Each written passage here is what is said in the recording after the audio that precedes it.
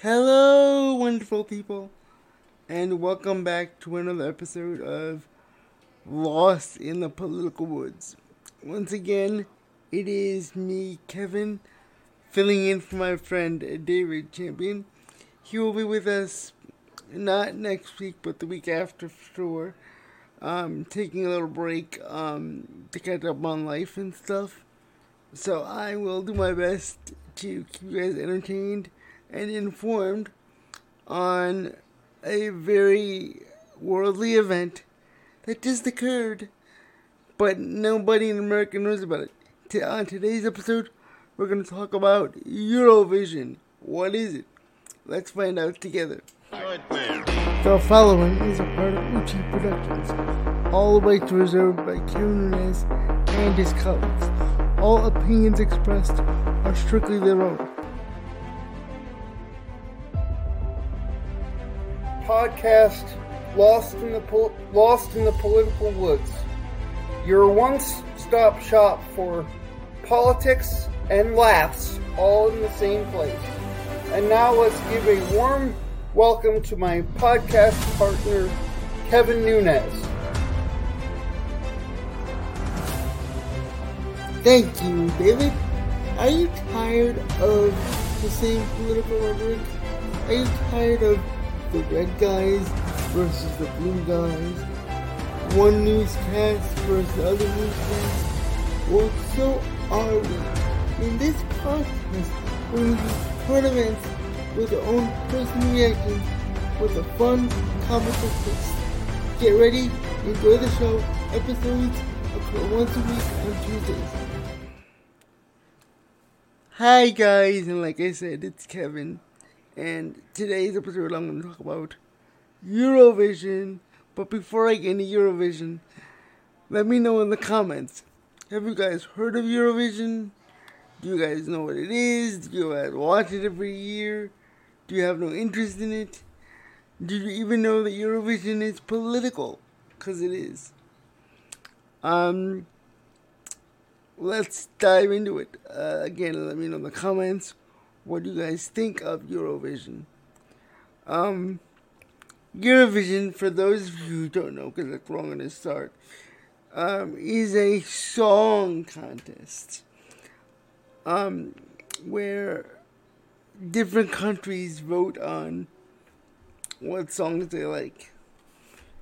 What makes it different than American Idol or The Voice that we have in America? Well, it's quite simple. It's not American at all. It's kind of backwards. The whole thing started back in 1956 to kind of make peace after World War II, to make sure everybody gets along with everybody.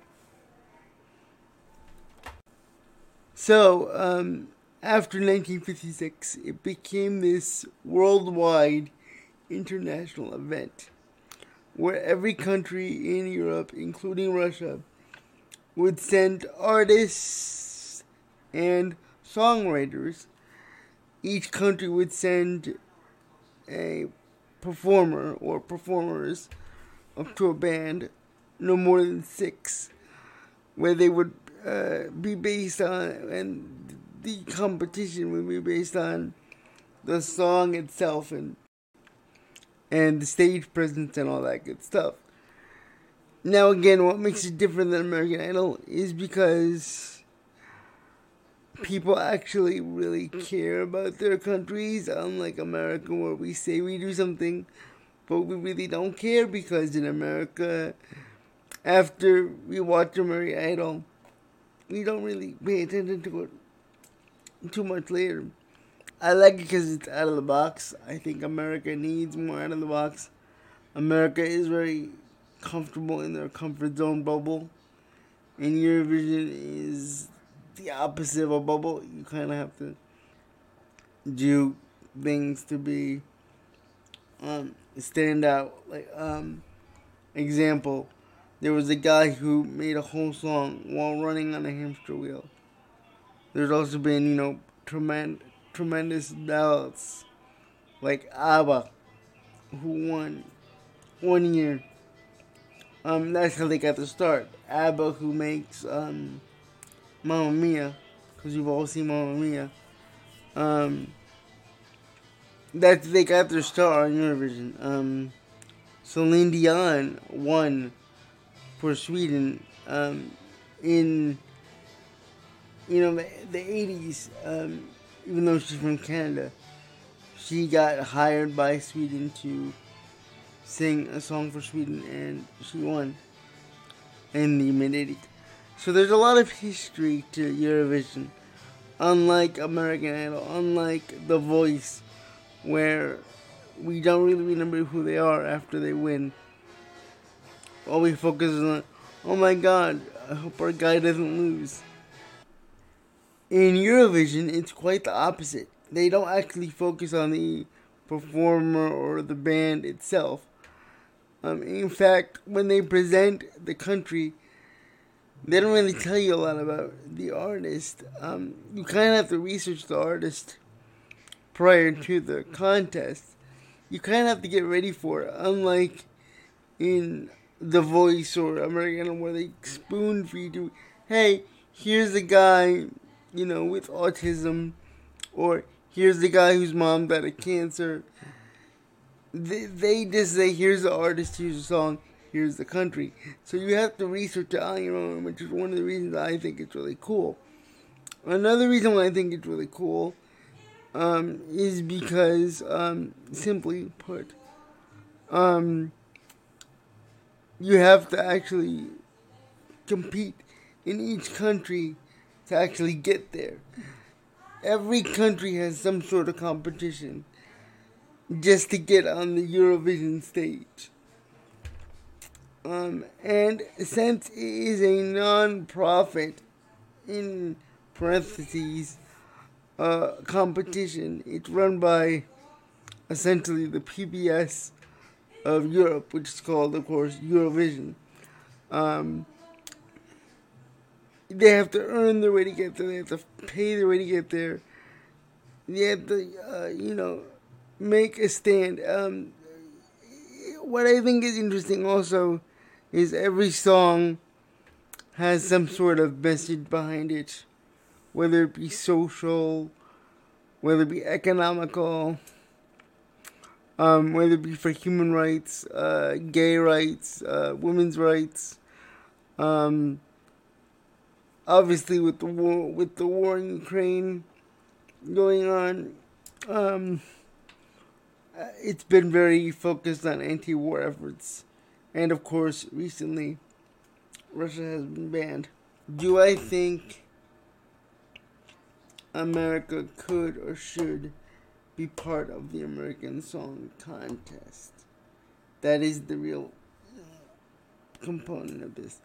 Because even though us in America don't recognize it as an actual event, to the rest of the world it is. And Americans like to think we know the world, but we really only understand like 1% of it, because our American culture is very isolative, and shows like Eurovision are designed to be inclusive of other countries. Case in point, Australia has been involved in Eurovision for many, many years. Russia, up until last year, of course, with the war, was a frequent participant in Eurovision. America had its version of the Eurovision Song Contest back in 2021, I believe, hosted by Snoop Dogg and Kelly Clarkson. Instead of emulating the Eurovision style, we kind of morphed it into our own Americanized thing, and it kind of destroyed it. There was no pomp, there was no circumstance. Unless you are Michigan and Ohio State, in college football, there really is no rivalry between states. So really nobody cared. The only way it would have worked, in my humble opinion, is that we would have invited all of America, all the continents. Canada, USA, South America, with all their little countries, the Cuba in there. That's how you would have been the real Americans song contest. But the idea of having all these little states go back and forth with each other honestly doesn't work at all. So that's why I think the American Song Contest failed. Unlike in Eurovision, where you'll see the Baltic countries vote for each other, you'll see the former Soviet Union countries vote for each other. Every song has either a good message to it or a goofy little message to it. You'll even have countries that'll purposely have a made-up language in there so they can avoid having to host it in the next years, because one of the only real requisite of winning is that you have to host the contest in the next year. And again, I don't even know how that would even work in the U.S. because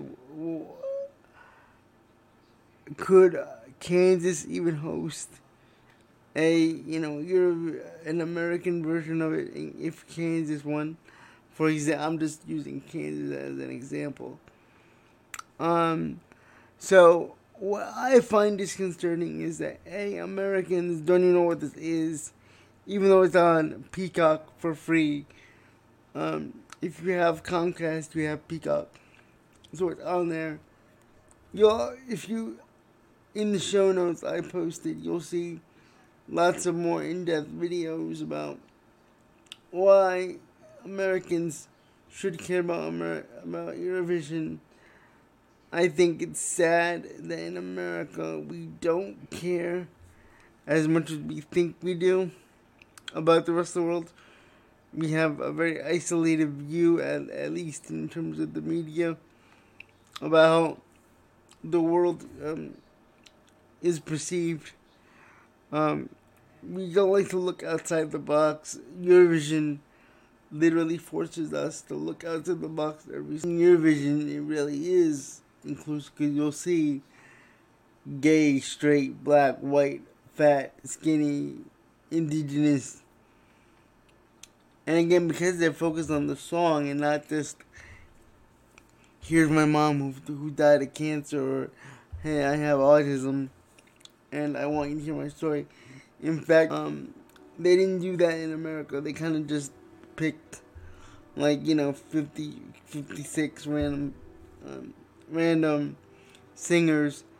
They had a few ringers in there to make it, of course, more interesting. Michael Bolton was in there. Jewel was in there, to make it have some pop to it, some circumstance to it. I would like to see another try at the American Song Contest if they can include all of the Americas. Include Brazil, include Portugal, include Portugal's in Europe. Include Brazil, include Cuba, include Ecuador. Include those countries and make it a west side of the world event, make it a real thing.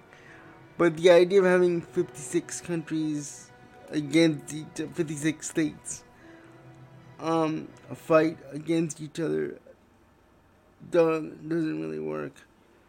So it fell flat. That's it for this week's episode of Lost in the Political Woods. Please let me know in the comments if you like Eurovision, if you think it's horrible. Have you heard about it? Do you want to try it? Was this a good episode? I know you guys miss David. This is not really as political as we usually are.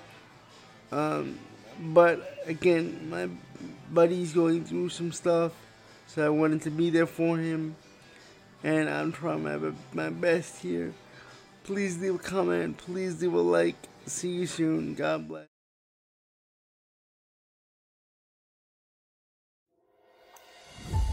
And that wraps up another week of our podcast, Lost in the Political Woods.